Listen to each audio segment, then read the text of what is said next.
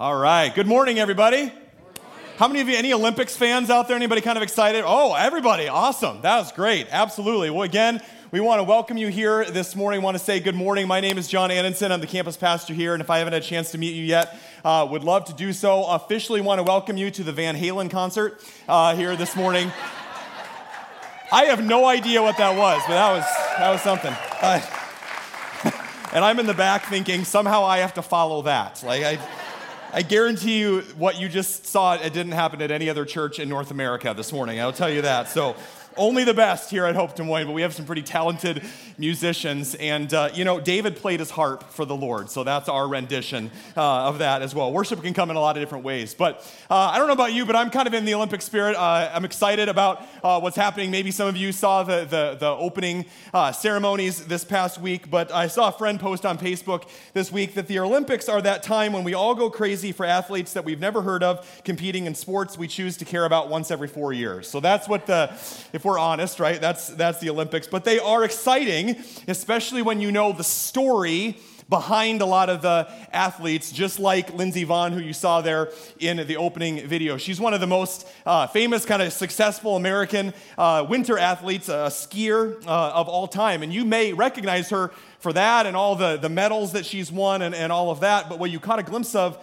in the video, and what people often forget, is the unbelievable amount of setbacks that she has faced. I guarantee you, for every Olympic athlete that you're going to watch over the next couple weeks, I guarantee for that moment where they're standing on the pedestal and getting that medal put around their neck or hearing their country's national anthem played, I guarantee you that for every one of those moments, there is a lifetime of setbacks. There is a lifetime of disappointments, of falling down and getting back up over and over and over again, and that certainly has been the case for Lindsey Vonn. You want to talk about a life filled with disappointment. Everybody say disappointment.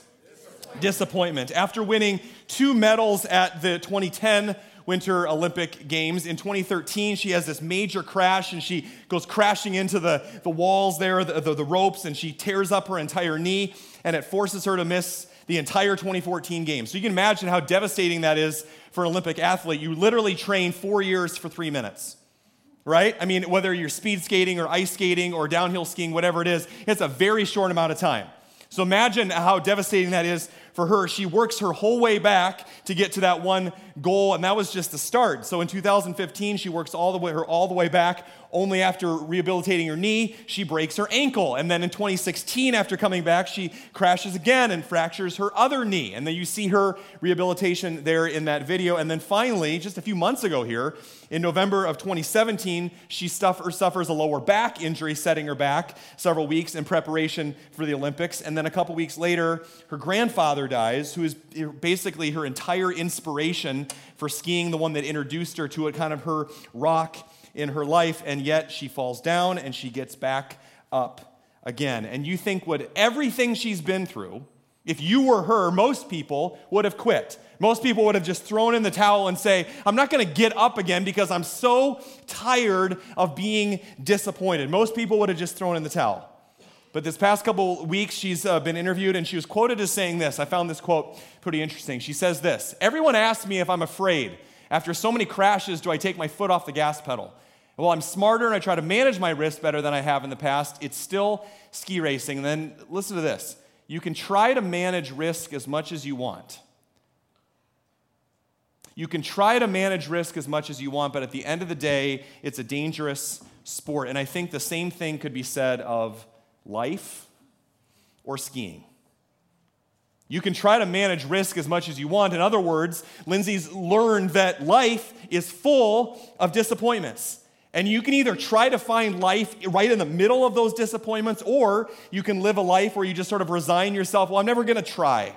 I'm just tired. I'm overwhelmed. I'm never going to put myself out there again for fear of being disappointed. I wonder, what have been some of the disappointing moments of your life? Where do you find yourself this morning? I'm guessing some of you are maybe not saying it out loud, but you're thinking to yourselves, I had hoped maybe that things would be here, and they're actually here. I had hoped that maybe things would be a little different. be honest with you. I want to be authentic and tell you about some of my disappointments. My life was going along just fine. It was perfect. I didn't have any disappointments until about the age of 4, and that's when I started cheering for the Iowa Hawkeyes. And it didn't take me long to realize that when you place your hope in a group of 18 to 20-year-old college athletes, you're probably going to be disappointed from time to time. And those of you that have your favorite team, you know the roller coaster that it is, right? But deeper than that, what's left you disappointed? What are some areas of your life these days that you had hoped would be here and they're actually here? Well, after college, I'd kind of hoped that I would have this career and this job, and I actually ended up here doing what I'm doing right now, and it pays the bills, but it just sort of is. I kind of hoped that I would be married by this time, but I'm not. I kind of hoped that maybe we would have kids by this time and have this many kids, but, this happened and we have this many kids. I kind of hoped that this friendship would work out, but instead of continuing and going deeper in this friendship, this one kind of fizzled. I kind of had marriage expectations that our marriage would look like this, kind of be a fairy tale, and well, my expectations were here, and we're just kind of here. Some of you, I had these expectations to have this kind of body. After another year of unmet New Year's resolutions, I'd kind of hoped to have this body, but the reality is it's here. For some of you, I had really, really hoped to have this type of life, this type of joy and satisfaction in my life, but maybe some of you are feeling like you're just sort of surviving, like you're just sort of getting by. And so with all the disappointments that we face, the worldly response would seem to be, well, just never hope for anything anymore. Never desire, never put your heart out there again. For some of you relationally, in relationships, you put your heart out there, you say, I'm going to be vulnerable, only for it to get stomped all over. So why ever get back up and go down the slopes again like Lindsay? It'd have been a lot easier just to say, my knees are blown out, I'm done, I'm never going to get back on the slopes. And that's where some of you are. You've lost heart. Proverbs 13:12 puts it this way. Let's read this together on the screen. Hope deferred makes the heart sick, but a dream fulfilled is a tree of life. Wow. Hope is powerful. Hope is finding that reason to keep moving forward, to keep getting up and saying, there's a purpose to my life. It's what makes life worth living. And so a couple responses: we can be cynical, we can be jaded, or we can shut down our hearts, and some of you have. Because I don't ever want to feel the way that I felt there again, and so I'm just going to kind of resign myself to, well, I'm just going to kind of survive, and then we know we're all going to heaven someday, and then things will get better. That's not what Jesus is offering you. Jesus says, I have come that you might have life. Not an eternal church service in the clouds someday when we get to heaven, but life. And that life, Jesus says, starts now. The original Greek that he's speaking in there is a life that is now and later. So we don't want to just survive, and we don't want to shove our heart down and just kind of kill it. Maybe there's something better. And maybe a better question for us to ask this morning is, how do I find life in the middle of disappointment? None of us are where we want to be. None of our lives are the ideal picture of what we wanted them to look like. So how do we find life even in the midst of disappointment? Well, to answer that question, we're going to go to Genesis chapter 37. So if you have your Bibles, open up with me to Genesis 37. It's conveniently located in the beginning of your Bible. Genesis 37, we've been walking through this as a series the past several weeks, and we've been looking at it through this binge-worthy Bible series by going through some of these shows. How many of you have enjoyed this series so far? Okay, a few of you. The rest of you are like, I'm ready to be done with it, right? No, it's been really good. I've enjoyed it, and we've gone through almost the whole book of Genesis, looking at some of these stories through the lens of some of your favorite shows. And today we're going to look at the series Mad Men as well. But we've been going through these, and I have to tell you, this one today is a little bit challenging. We're going to look at the story of Joseph. Joseph goes from Genesis 37 all the way to Genesis 50. That's 13 chapters, and we're not going to get through all that today, I guarantee you, unless you want to hang out here the other day. So we're going to kind of take a jet tour through the story of Joseph today as well. But when you want to talk about unmet expectations, sometimes it's easier to look at this kind of from a visual standpoint. But when we look at Joseph's life and really ours, all of us start out with dreams. All of us start out with dreams and desires that God's placed on our heart. Everybody say dreams. And then on the other side of that, there's the fulfillment of those dreams. And sometimes that comes sooner rather than later for people, but most of our lives is lived here, in the in-between.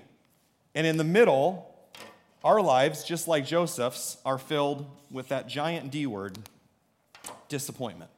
Most of life is lived learning how to function in the midst of continual disappointment. And if you look at Joseph's life, it starts with a dream, and we see the fulfillment of that dream is just not what he expected. And so what I believe that we're going to discover today in Joseph's story is that the way that we respond to disappointment and the things that God teaches us in the midst of that are just as important, if not more important, than getting our expectations met. Does that make sense? Who we become along the way in life is just as important as whatever the fulfillment ends up looking like. Okay, so let's dive in. Chapter 37. If you're there, say, I'm there.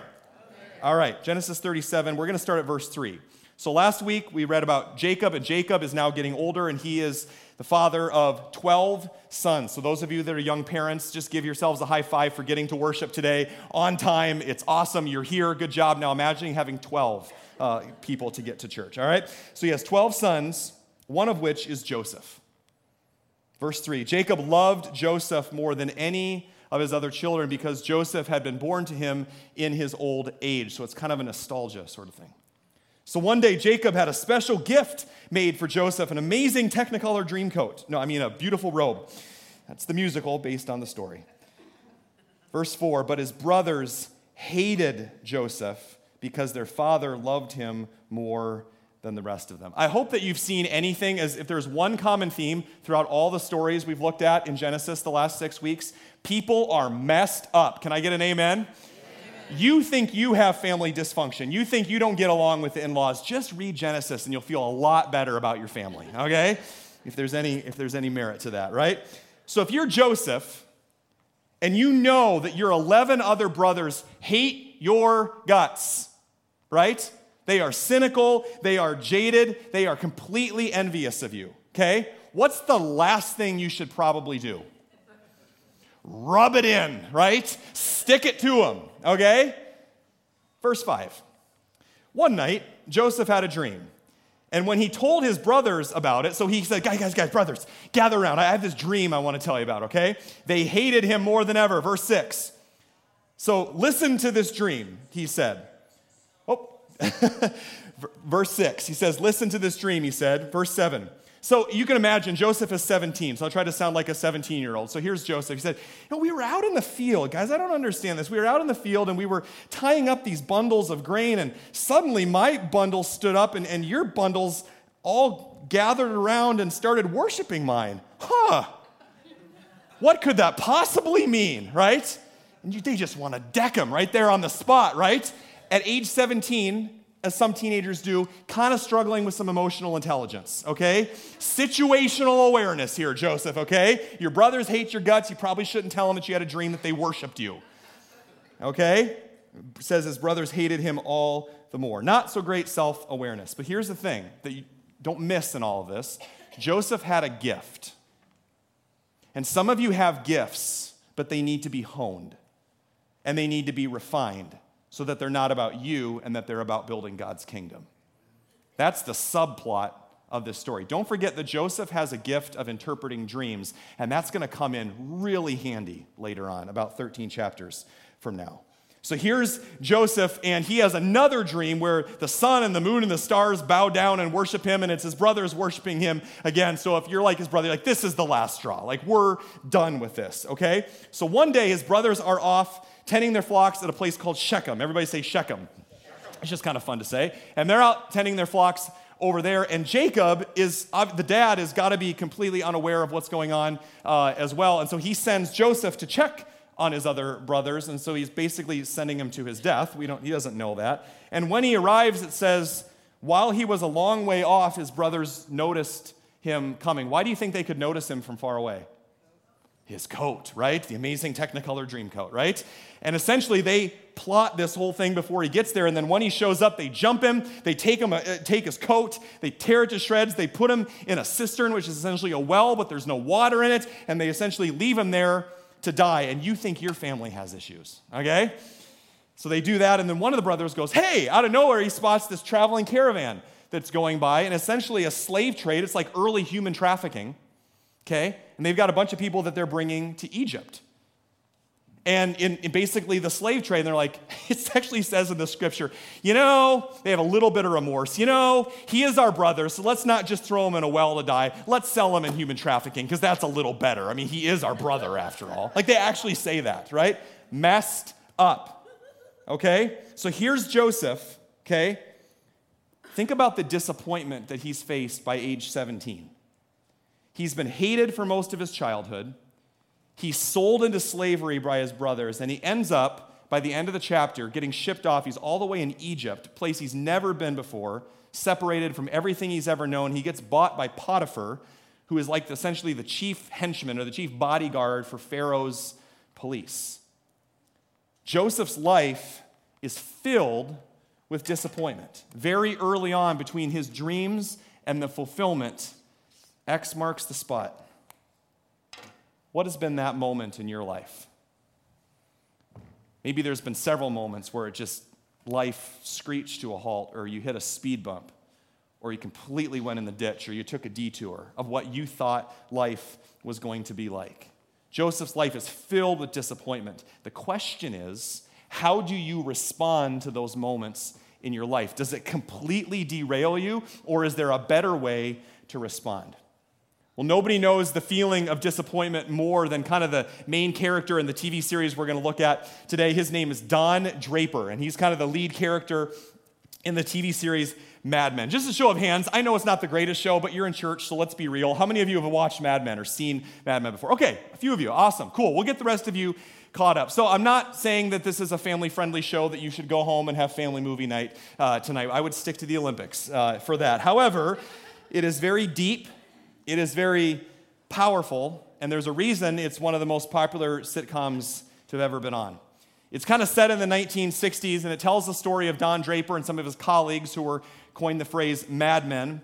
And it's this drama of this fictional advertising agency in New York City at the time called Sterling Cooper, which in those days, it was a life filled with long hours and greed and the abuse of power and sexism, and a lot of lonely people hiding behind their work. So not relevant to us at all. And so here's Draper, and he's played by Jon Hamm. I don't know if there's any Jon Hamm fans out there, but he's just like the perfect role for this character. It's on the outside, he is cool and suave, and he's this gifted, creative advertising agent, and he's loved by everybody, and he's highly successful, and he's highly wealthy, but on the inside, his life is empty. It's a complete sham. And to this day, it haunts him. From a very early age, he's experienced excruciating disappointment. Do you know anybody like that? That the facade, what they project to the world is everything's good. How's the family? Oh, good. How's the kids? Great. Always well behaved. Everything's good. Nothing could be. We're just great. Everything's awesome. Okay, you can take off the mask now. You know anybody like that just loves to pretend like everything's okay, but on the inside they're just dying? Not physically. They're hurting. They're in pain, and they're trying to cover it all up. So the first scene you're going to see here is Draper. He's giving a pitch to the Hershey's candy bar people. The Hershey's candy bar, which, by the way, I learned from this scene, one of the only candies that looks the same on the wrapper as it does with the actual thing. Ever think about that? Don't say I never taught you anything, right? So there it is, right? And he's giving this pitch to the advertising agency, and right in the middle of this high-profile job, the wounds and the pain from his past just come out. Because the truth is, wherever you are, you bring yourself with you. And you can't run from your past. Let's take a look. There's two ways to interpret that scene. Number one, Don Draper is the biggest buzzkill salesman in history. Or number two, Behind every man, no matter what front he puts up, is a little boy. Behind every woman, no matter what front she puts up, is a little girl. I had to edit that scene for your family viewing pleasure because there were some other things spoken in that scene, but it turns out that we learn that Don was born to a prostitute and an abusive alcoholic father, raised in a brothel, essentially, abused from a very early age in ways that you couldn't even imagine. And yet, as he's being raised by a woman that's not his mother died in childbirth, never really knew his mom, so he's not wanted. The psychological memory of a candy bar that he would get as a sign of affection sparks this entire trail of wounds, and he realizes, I still crave the affection of my father that's been dead for 40 years. I'm guessing that not all of us here today have a great relationship with our parents. Some of you do, and praise God for that. That is awesome. Tell them that, remind them of that.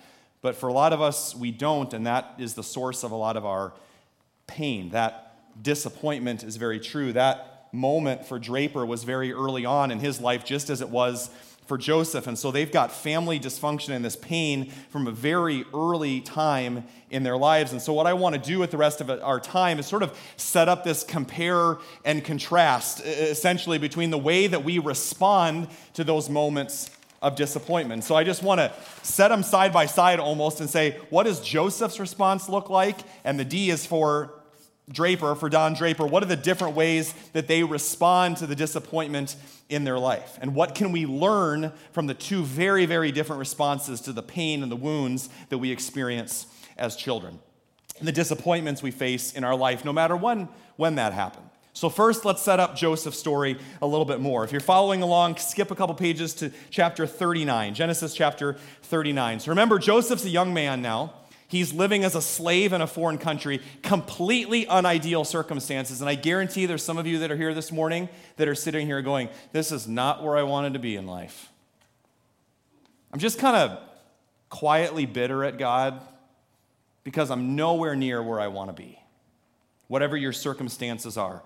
Joseph is 17 and he's living as a slave in a foreign country. Not exactly where he thought his dream would take him.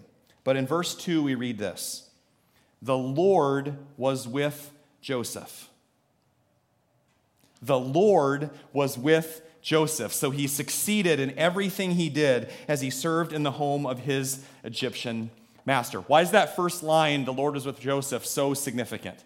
Well, all the other pagan and foreign gods in the Old Testament were usually associated with a certain place or a certain region or a certain people group. So you had like the god of Canaan, or you had the god of Moab, or the god of the Philistine people, right? So why is that verse so important? The Lord was with Joseph. God was saying to Joseph, and he says to you this morning, I'm not a regional God. I'm bigger than that. I'm not associated with a certain place. And for you this morning, that might mean I'm not a seasonal God. I wasn't just there before the divorce. I was there in the middle of it and after your divorce. I wasn't just there before the addiction. I was there during and after the addiction. I wasn't just there at the disappointing time. I've been there the entire time. And if you're feeling cold or distant or stuck in your relationship with God, if he feels far away from you this morning, he never left. The God of Abraham and Isaac and Jacob and Joseph is still with you. And God says, I'm never going to leave you, and I'm going to show up in the places in your life that you would least expect, like right in the middle of your disappointment. And so we read on, and it says that God's Spirit is so thick, is so present in Joseph's life that it's evident that he's working for Potiphar, this kind of main henchman for Pharaoh, that Potiphar basically chooses to put Joseph in front of everything that he has, his whole household. And so in just a little bit of time, Joseph goes from being a slave at the end of his rope to all of a sudden he has this giant platform now to witness to hundreds and thousands of people. Potiphar looks at Joseph's life and says, whoa. I mean, the greatest compliment I think that we could ever receive as Christians is for a non-Christian, somebody that wants nothing to do with Jesus, is to look at your life and say, whoa, I don't know what it is about you, but I want that. Do you live your life in such a way that other people look at your life and say, I want your life? What is it about your life as a follower of Jesus that's so attractive? And Joseph lived in that way. And so right in the middle of his disappointment, he discovers this first powerful truth. Joseph sees disappointment as an opportunity. Everybody say opportunity. When you experience setbacks or disappointments in your life, is your first response, geez, God, why me? Really? This now? A flat tire now? Somebody breaks up with me now? I lose my job now? I get a pay cut now? My kid makes this decision. Really? Or is your first response, I wonder what God's going to do this time. I wonder how God's going to provide this time. I wonder how God's going to show up this time. And I want you to notice something about the Joseph story. This isn't okay, Pastor John told me when I experience setbacks in my life and disappointment, I'm just supposed to smile really, really big and say, it'll all be okay. Just have a positive attitude. That is so unbiblical. Couldn't it be further from the truth? Instead, what Joseph realizes is that just because you're not where you want to be, it doesn't mean that God's not making streams in your desert. Just because you're not where you want to be doesn't mean God's not exactly right where he needs to be. Right there. And in those moments, when you feel distant from God and you feel like he doesn't care or he's given up on you, I believe that's when God's doing his best work.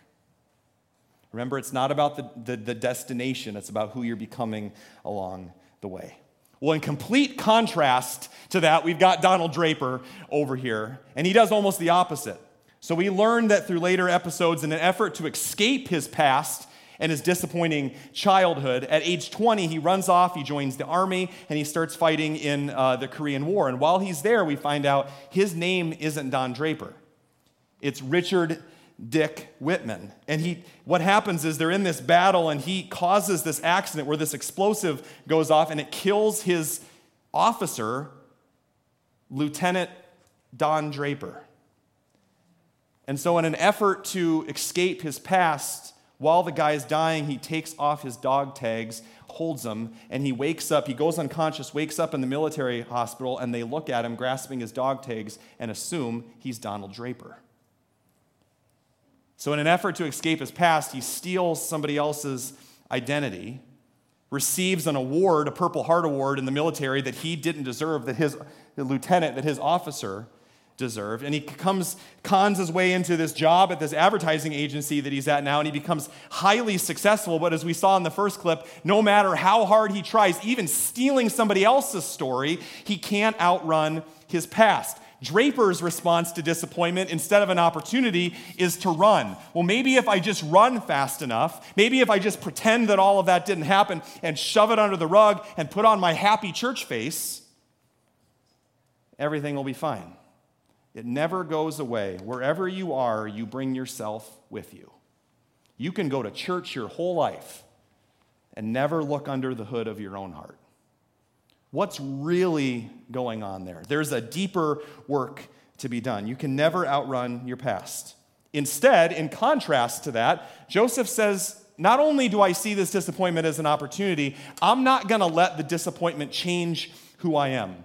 And so the second way that Joseph responds to disappointment is through living a life of integrity. Everybody say integrity. Integrity. One of my favorite things to talk about. So here's Joseph. We're still in chapter 39, and we find that Joseph has grown into a 20-something. He's a strapping, good-looking young man. He's appeared on ABC's The Bachelor. Life is going really well for him at this time. Some of you are like, really? Where's that story? No. And because he's a good-looking, strapping, strong, put-together young man, he catches the eye of his boss's wife. So not only do we have The Bachelor, but we have Desperate Housewives now in Genesis, and the whole thing's falling apart, right? And I don't need to tell you how this is going to go down, right? So she says, hey, do you want to hold hands? And one thing leads to another, right? And some of you have been there, particularly in terms of relational and sexual sin. It is staring you in the face, particularly guys, because we're so much more visual. So here's Joseph. Nobody is around him that would know, and he's got an opportunity to get a little pleasure behind the scenes. Nobody will find out. After all, I probably deserve it. What do you do when sexual temptation is staring you in the face? Well, nobody will ever find out. Not Joseph. He says this. Look, verse 8, he told her, my master, your husband, trusts me with everything in his entire household. No one here has more authority than I do. He has held back nothing from me except you because you are his wife. So not only is Joseph being a man of integrity, he's calling her out at the same time. How could I do such a wicked thing? It would be a great sin against God. Is the reason that you don't sin to protect your own image or because it would grieve God's heart? Sometimes I think we treat sin, how close can I get to that line without falling over and we live our lives like this when God says, why don't you just turn around and run as far as you can in the opposite direction towards me? Repentance isn't just turning from sin, it's running towards God. Notice that's Joseph's heart. Because he's a man of integrity, I don't want to disgrace my God, and you shouldn't either. A good definition of integrity is who you are when no one's looking. It would have been so easy for Joseph in the middle of his disappointment to get bitter towards God and say, God, how could this happen to me? You let my brothers throw me in a well and leave me for dead and sell me in a slave trade, and here I am in a completely unideal situation. When am I going to get mine? And some of us, we get that way, and I think one of the ways that we respond to disobedience is that we respond to disappointment, is we justify our disobedience because of our disappointment. We use our disappointment to justify all sorts of things.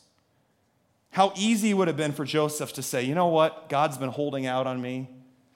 Somebody else's wife, it doesn't matter. God's been holding out on me. I deserve a little bit of pleasure. And we do this in all sorts of ways if we're not careful. This is all, it's not reactive to anything. I'm just warning you. Oh, my wife's out of the house for a while. Just kind of hop on a couple of those websites. Nobody will ever find out. It's just a little flirting at the office. It's not going to hurt anybody. It's just what are a couple text messages to a coworker? Doesn't mean, and we just forget that there's this whole other area of our lives called emotional adultery. Well, I didn't do anything. Yeah, you did, to their heart. God, I've been faithful all these years. How bad can just a few texts to that other lady or that other man be? My spouse doesn't have to know. God, I've been single. I'm in my late 30s. I'm in my early 40s. Everybody else is experiencing what I want to experience. So it's just a one-night stand. It's just a little fling. Nobody ever has to know.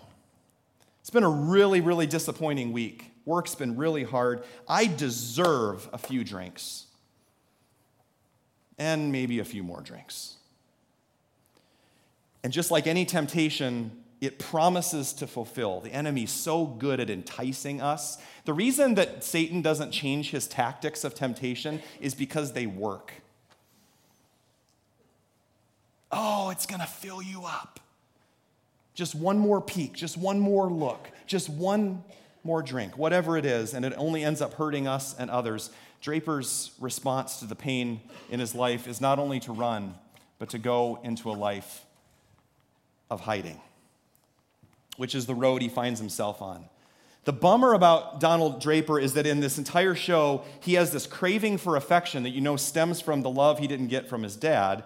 And instead of finding healing, he takes this need to woman after woman after woman. And that's the sad part of the show, is just filled with so many broken relationships and lies, and he has to cover it up again and again and again. And in a similar way, what I see over and over and over again is that when there's couples, whether they're dating or engaged or married, when we experience disappointment in our relationships, 90% of the time, what I've seen, it's because we are looking for the love and the validation that only God can give in a person who's incapable of giving it to us. I can't tell you how many people that I've met with in relationships, meeting with either the wife or the husband, And they're just complaining, I'm not getting this, and I'm not getting this, and I'm not getting my needs met. And I have to look at them and say, they can't do that. Your wife is not God. Your husband is not God. Your boyfriend, your girlfriend, your fiance are never going to fill you up the way that God does. Sorry, Jerry Maguire quote, but they're never going to complete you. Marriage is not a half and a half becoming a whole. It's a whole satisfied in Christ and another whole satisfied in Christ coming together to say, how can we exalt Christ together? That's marriage. You are always going to be disappointed if you're looking to your spouse to give you the love and the satisfaction that only Christ can give. And that's the trouble with Don. On the outside, successful and smooth and confident, and on the inside, empty and alone. And so he does what a lot of us do. We hide behind our work, or we hide behind our busyness, or we hide behind shuttling the kids around, or whatever it is that keeps us busy so that we don't have to take the time to look inside. So in contrast to hiding, Joseph lives this life of integrity. And the best thing about being Joseph at this moment in the story, the best thing about having nothing to hide is you have nothing to hide. I hear so many people say, well, geez, Pastor John, everybody's got some skeletons in their closet, right? What if you didn't have to? What if you lived your life in such a way that you said, I know I'm not perfect, I've made mistakes, I'm broken, and I've brought those things to the cross, and they are nailed to the cross. And so if somebody opens up my past and opens up my closet, okay, it's already been forgiven. It's already been covered in the blood of Jesus Christ, so I have nothing to be ashamed of. Wouldn't it be awesome to live just completely transparent? All of us worry about being found out. What if you didn't have to worry about that a day in your life? If somebody found out the worst thing about me, I would say, okay, you can judge me, but I've already been judged and I've been redeemed by the love and the grace of Jesus Christ. So I got nothing to prove to anybody. Joseph lives this life of transparency and integrity, and eventually, because of that, he works his way up. He gets promoted up the ranks, and all of a sudden, by the end of Genesis, he's Pharaoh's right-hand man. And he's in charge of pretty much everything that happens in the country. Well, at that time, Pharaoh starts having these dreams that he doesn't understand, and so Pharaoh says, hey, is there anybody around here? This is exactly what Pharaoh says. Hey, is there anybody around here that knows how to interpret dreams? And over in the corner is this young man that goes, wow, God, you put me here for this reason. Mr. Pharaoh, sir, I have some experience with dreams.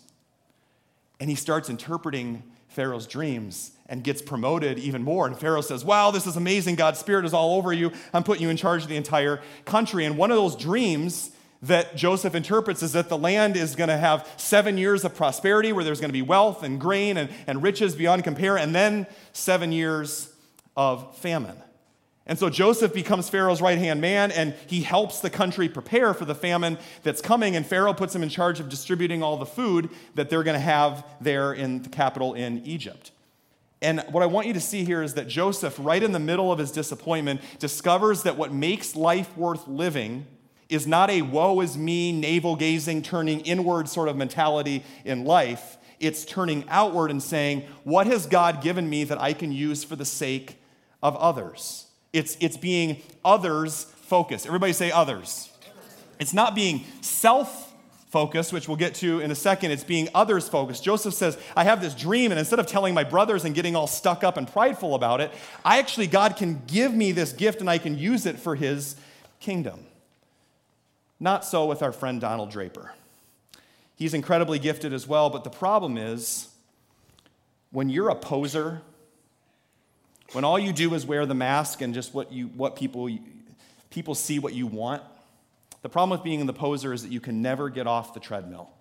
Because if I take off the mask, then what are people going to think? What are people at church going to think of what I did last week? What would people at church think of what's happening in my marriage? What would people at church think about who I really am? Would I still be accepted? And the sad part of Mad Men is that Draper never takes off the mask.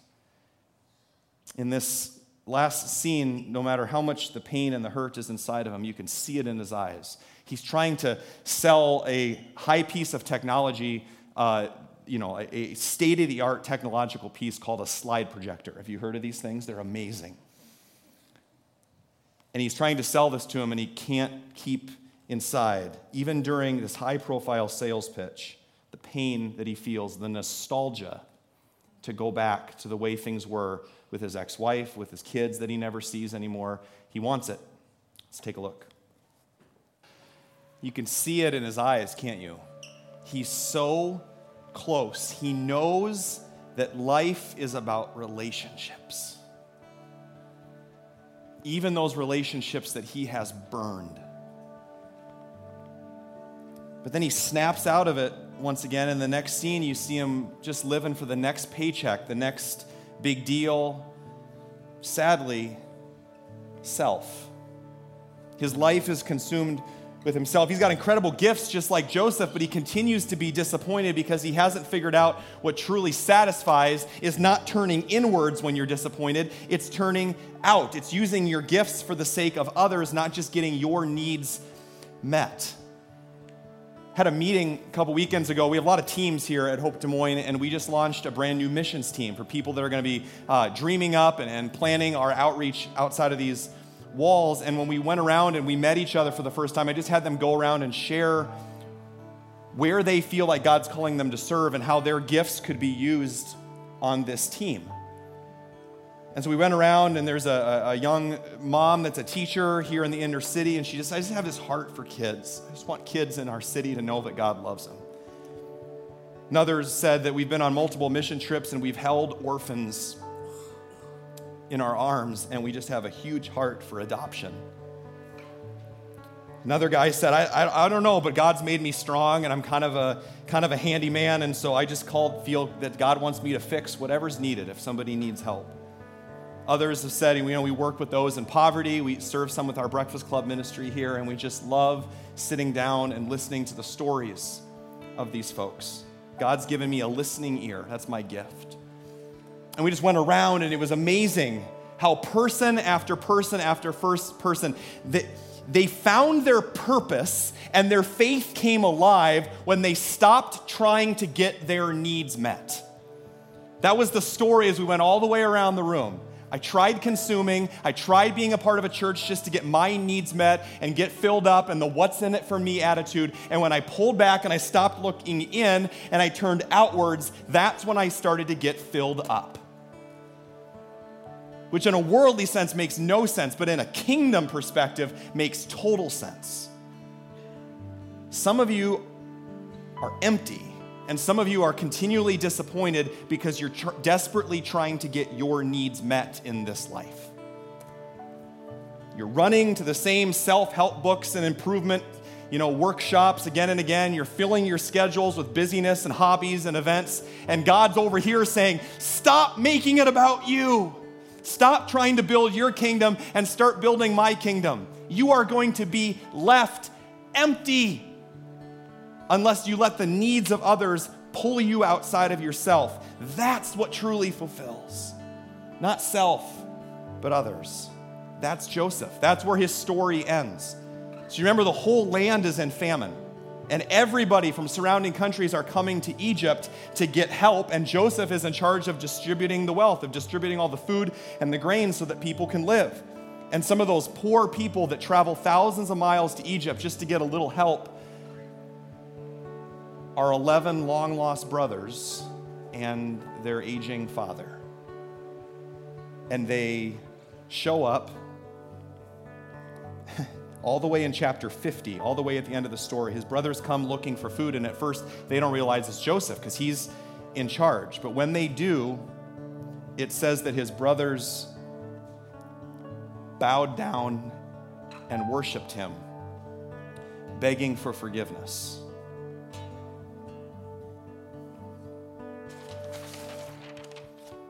Joseph got his dream.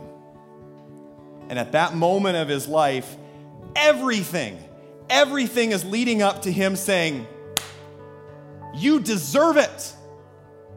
I am so bitter and angry and mad at you because of what you did to me in my childhood.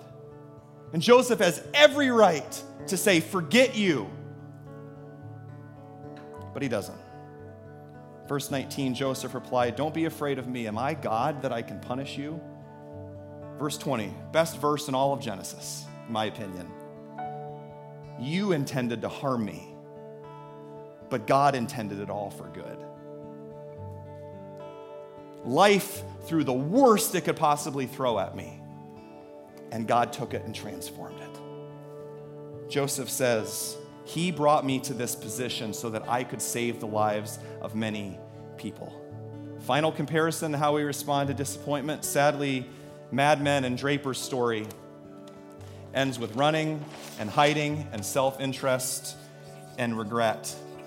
Joseph knows a God of redemption who can take whatever disappointments you faced and redeem them. Joseph knew that God doesn't ever waste 1 ounce of our pain. And in the end, I want you to see this. His dream came true. All of my brothers are worshiping me. Look at me. But you'll notice by this time in his life, because God had cultivated a spirit of integrity in him, the worshiping didn't actually fill him up. It was the person that he'd become along the way. And I want to leave you with this. Maybe life isn't about getting our expectations met. It's about what God is doing in you along the way. You're never going to get filled up if you're looking for that fulfillment that's out there. And God says, pay attention to what I'm doing inside of you, right in the middle of your disappointment, right in the middle of your pain. I've never left you, God says. And I knew that we couldn't end today with that, but we have to respond, because Joseph's story can be your story. God is in the redemption business. God is in the business of taking dead things and bringing them to life. God is in the business of taking the darkness of our lives and bringing us into the light, and taking our sin and our guilt and our shame and bringing resurrection. And so today I asked the band to close us out in a song that I think is becoming kind of a favorite around here. It's called Glorious Day. And it's a celebration. It's a declaration of the God that Joseph discovered, a God that doesn't leave us in our regret, but a God of redemption, a God of resurrection that says, wherever you're at, whether it feels like a grave, whether it feels like a tomb, God says, I'm going to bring you out of it. No matter what you faced in your life, I'm entering you into a new day. And so I want to invite you to stand at this time. I just want to share a few of these lyrics with you as the band prepares. These are the words that we're going to sing. And as you hear these words, think about Joseph's story, think about your story. I was buried beneath my shame. Who could carry that kind of weight? It was my tomb until I met you. I was breathing but not alive. All my failures I tried to hide. It was my tomb until I met you. And then you called my name, and I ran out of that grave, out of the darkness into your glorious day. That's Joseph's story of redemption. That can be your story of redemption. God is not done with you yet. He hasn't given up on you, and he is calling you out of the darkness and into his light. Amen? Let's worship together.